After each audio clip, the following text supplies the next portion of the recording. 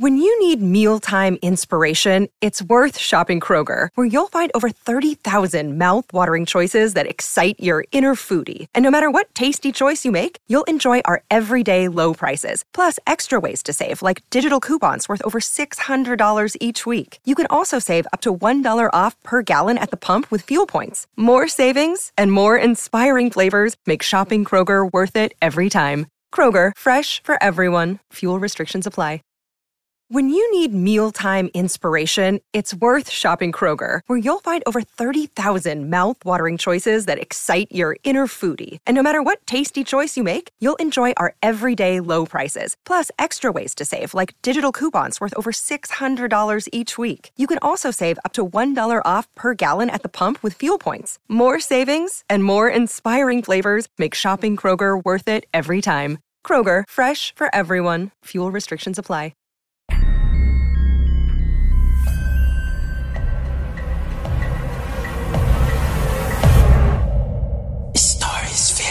Podcast.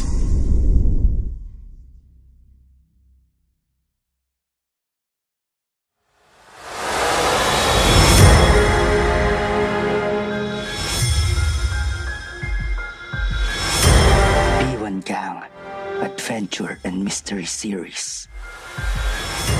Case File Number 7. Maskara ni Longino.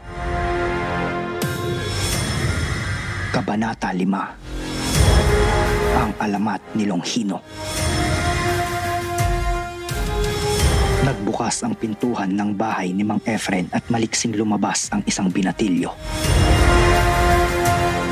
Tay, may kasama ho pala kayo. Masayang bati nito kasunod ng pagmano sa ama nang mapansin ang grupo.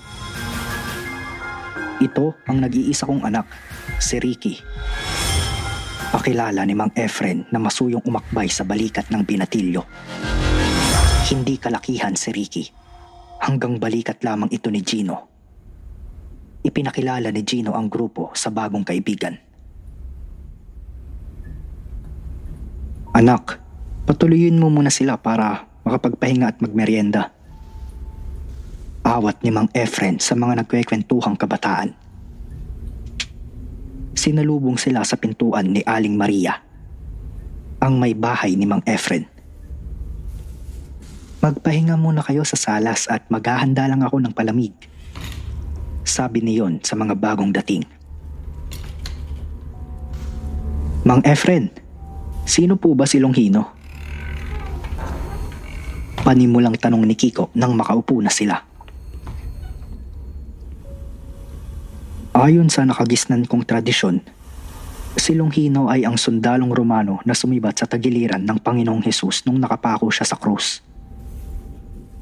Pero sa bandang huli, naniwala rin ito na si Hesus ang tunay na anak ng Diyos. Maikling paliwanag ni Mang Efren. Ngunit halatang hindi kontento sa kasagutan si Kiko. Napansin iyon ng buong barkada, ngunit minabuti na lamang nilang huwag sundan ang pagtatanong. Pagod pa siguro si Mang Efren. Tamang-tama nang bumalik si Aling Maria na may dalang isang tray ng mga kakanin at basong may laman na gulaman at sago.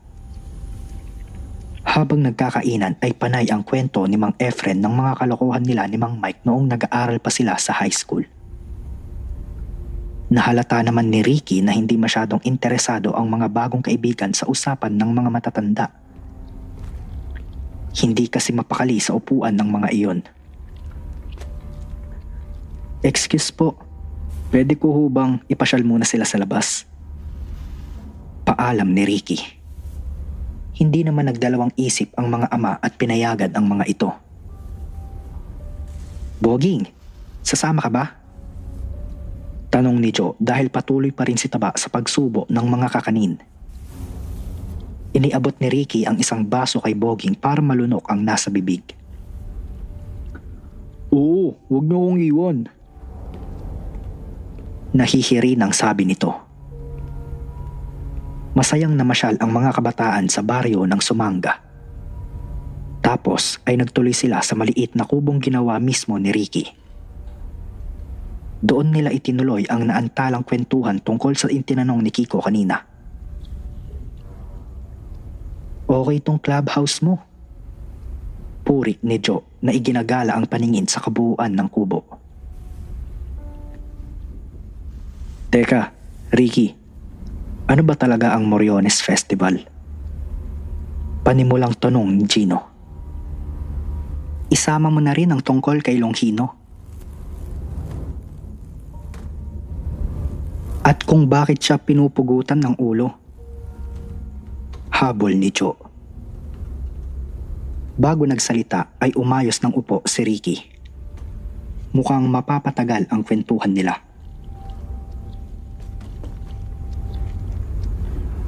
Ayon sa kasaysayan ng Moriones, unang ginanap ito noon pang taong 1884. Ang naunang gumanap bilang Longino ay ang 7 kalalakihan. Bawat bayan kasi ng lalawigan ng Marinduque ay may isang kinakatawan bilang si Longino. Si Longino ay sundalong Romano na italagang gumawa ng pako na gamitin para sa kalbaryo. Pero noong ginagawa niya ang pako ay may maliit na piraso nito ang tumalsik at tumama sa kaliwang mata niya. Yun ang naging dahilan ng kanyang pagkabulag. Yun din ang dahilan kung bakit ang inilalarawan ng maskara ni Longino ay bulag ang kaliwang mata. At sa pagkakabulag niyang iyon, naibuntun niya sa Panginoon ng kanyang inis.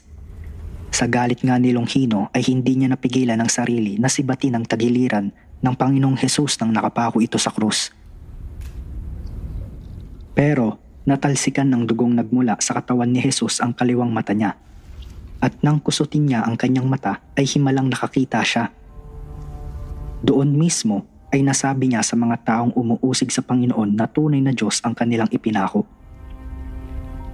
Nalabis namang ikinagalit ng mga kasama niyang kawal na Romano. Habol ni Ricky na umiiba ang pwesto. Yun ba ang dahilan kaya siya pinugutan ng ulo? Tanong ni Boging. Hindi natatapos doon ang storya. Sagot ni Ricky. Bagaman hindi nakasaad sa Biblia ang pangalan ni Longino, pinaniniwala ang isa rin siya sa mga sundalong na destinong magbantay sa libingan ni Jesus. Dahil baka nga nakawin ito ng mga disipulo upang masabing nabuhay uli. Nang dumating ang 3 araw ay yumanig ang buong kapaligiran. Gumulong ang malaki at mabigat na batong nakatakip sa libingan. Nagtakbuhan ng mga kasamang kawal ni Longino dahil sa takot ngunit siya'y hindi umalis. Kaya nasaksihan niya ang muling pagkabuhay ng Panginoon. Dahil dito, nagpatotoo si Longino na buhay nga si Jesus. Nang kumalat ang kanyang pagpapatotoo ay agad siyang pinahuli ng mga punong saserdote. Nahuli siya pero siya'y nakatakas.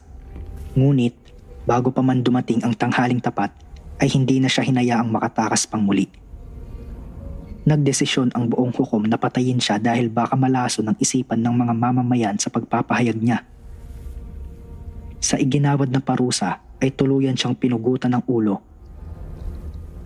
Pero hanggang sa kanyang kamatayan ay hindi nawala ang paniniwala ni Longino na si Jesus ay Diyos. Pananapos ng kwento ni Ricky. Maganda pala ang kwento ni Longino. Kaya naman pala ginawa niyong tradisyon ang Moriones Festival. Puri ni Gino. Ricky, ano nga pala ang ibig sabihin ng Morion? Habol na tanong ni Kiko. Iyon. Galing yon sa wikang Kastila na patungkol sa helmet na suot ng mga senturyon. Paliwanag ni Ricky na napatingin sa kanyang relo. Sa bahay na lang natin ituloy ito at baka hinahanap na tayo nila Itay. Mungkahi nito.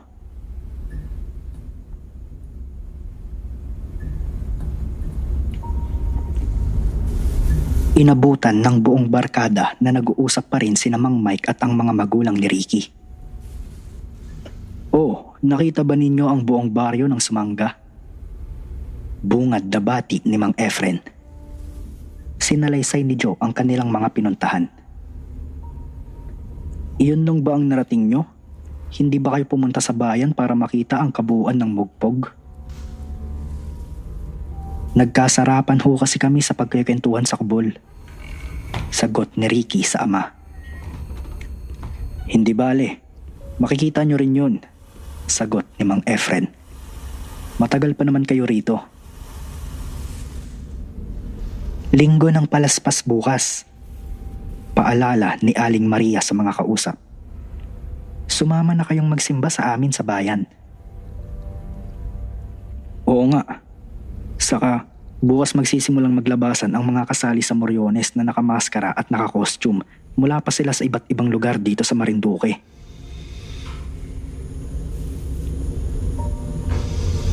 Nagkangitian at nagkaroon ng malaking interes ang barkada sa sinabi ni Mang Efren. Linggo ng palaspas. Mula sa pagsimba ay bumalik sa bahay ang lahat. Masyado kasing mainit ang panahon upang mamasyal. Doon na sila sa bahay manananghalian. Ngunit, hindi pa sila nagsisimula ng pananghalian nang may biglang pumutol sa masaya nilang pagkikwentuhan. Tao po. Tawag ng lalaking nasa harap ng bahay. Agad na nagtungo si Ricky sa pintuan.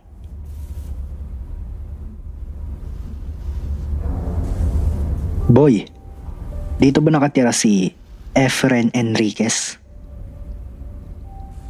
Paring Darius! Masayang bati ni Mang Efren mula sa likuran ni Ricky. Nakilala ko agad ang boses mo. Akala ko hindi ka na darating.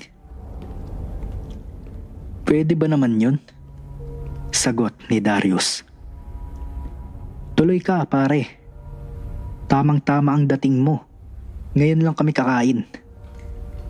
Sagot naman ni Mang Efren. Pagkabungad nito sa pintuan ay nakita nitong maraming bisita. Ipinakilala ni Mang Efren kay Darius ang lahat bago sila kumain. Siya nga pala, mamayang merienda ay ipapakita ko sa inyo ang ginagamit kong maskara ni Longino. Sabi ni Mang Efren sa pagitan ng pagsubo. Luma na ba ang maskara nyo, Mang Efren? Tanong ni Joe. Antigo nga iyon, iha. Ang unang gumamit niyon ay ang lolo ko pa sa tuhod. Sumunod ang tatay ng tatay ko. Ngayon namay ako. Malay mo, Ricky, baka ikaw o ang anak mo naman ang sumusunod. Kumindat pang sabi niyon sa binatilyo. Iba't ibang pagkasabik ang makikita sa mukha ng mga taga-Maynila at iisang tanong ang nabuo sa kanilang isipan. Ano kaya ang itsura ng antigong maskara ni Longino? Talaga kamong pinagkakaingatan niyang si Efren ang maskarang iyon? Aba, maniwala ba kayong nakatago pa sa lihim na lugar iyon? Natatawang sabi ni Aling Maria. Siyempre ba, alam ba ninyong marami kaming mga kliyenteng kolektor ng mga antigo na interesado sa maskarang iyon? Di ba, paring Darius? Ha?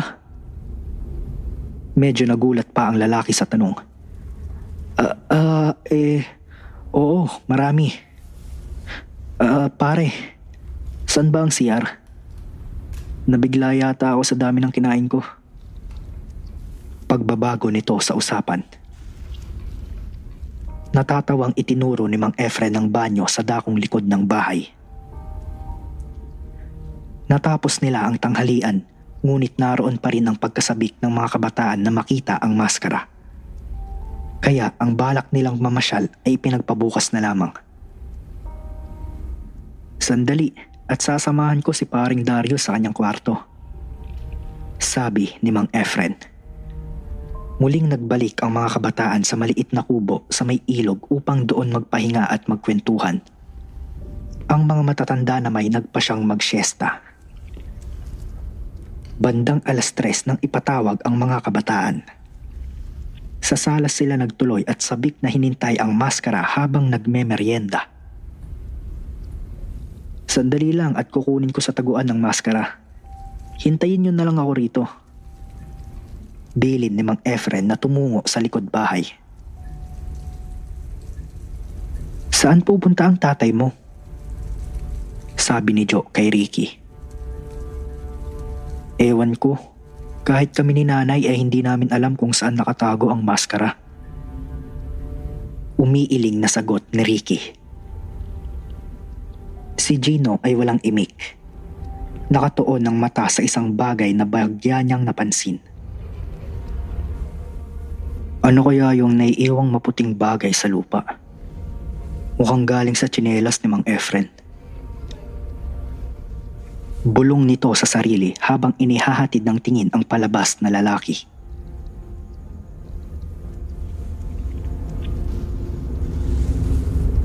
Panandali ang huminto si Mang Efren sa koprahan. Iyon ang hukay na pinaglalagyan ng mga pinaiinitang niyog upang maging kopra. Mga 5 hakbang ang haba. 3 hakbang ang lapad at 3 talampakan ang lalim ng hukay na iyon. Muling humakbang ang lalaki patungo sa kaliwang bahagi ng hukay at nasa kanyang harapan. Huminto siya sa balunasan. Ang bakal na may 3 tulis na ginagamit sa pagbabalat at pagbibiyak ng mga niyog. Lumingon ang lalaki. Inaalam kung may nagmamatsyag. Nang matiyak na wala, mabilis nitong hinawakan ang balunasan at buong lakas na hinila iyon palayo sa hukay. Nag-iwan ng guhit sa lupa ang dating kinatatayuan ng balunasan. Binitawan ni Mang Efren ang bakal upang magtungo sa pagitan ng koprahan at nang hinilang balunasan. Sa iniwang bakas na guhit ay pinagapang niya ang paningin. Doon siya kumapa ng pailalim hanggang maabot ang tablang nakatakip. Iniangat niya ang tabla at kinuha ang kahon na nakabalot sa plastik. Nakangiti siya nang bumalik sa mga naghihintay at bitbit ang lalagyan ng maskara. Eto na ang maskara! Sigaw niya na itinaas pa ang hawak na kahon. Inilabas ni Mang Efren ang isang bagay na kahoy na nakabalot sa plastik at puting tela. Pagkaalis ng mga balot ay nakita ng lahat ang kabuuan ng maskara mula sa likod hanggang harap. Bagamat medyo wala na ang tingkad ng pintura, ay napangiwi pa rin si Joe sa bangis ng mukha ni Longino. Bulag ang kaliwang mata nito at halos magkadikit ang mga kilay dahil sa pagkakunot noo. Nakanganga pa na parang nakaangil. Wow, Kiko, nakamuhok pala si Longino. Natutuwang pansin ni Boging sa palamuting pantay-pantay at nasa gitna ng tuktok sa suot na helmet ni Longino. Luma na, pero kung pagkasining din lang ang titignan, maganda pa rin. Puri ni Kiko. Mababakas sa muka ang paghanga ng mga kabataan sa antigong maskara. Anong klaseng kahoy ba ang ginamit dyan? Tanong naman ni Mang Mike.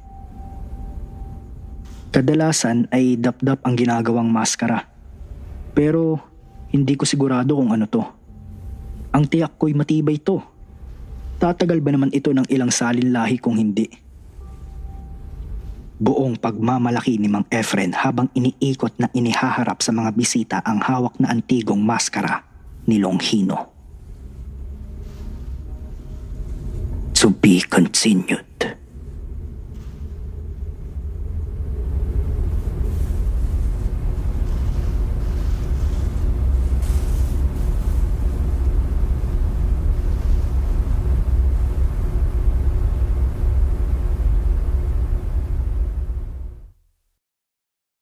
When you need mealtime inspiration, it's worth shopping Kroger, where you'll find over 30,000 mouth-watering choices that excite your inner foodie. And no matter what tasty choice you make, you'll enjoy our everyday low prices, plus extra ways to save, like digital coupons worth over $600 each week. You can also save up to $1 off per gallon at the pump with fuel points. More savings and more inspiring flavors make shopping Kroger worth it every time. Kroger, fresh for everyone. Fuel restrictions apply.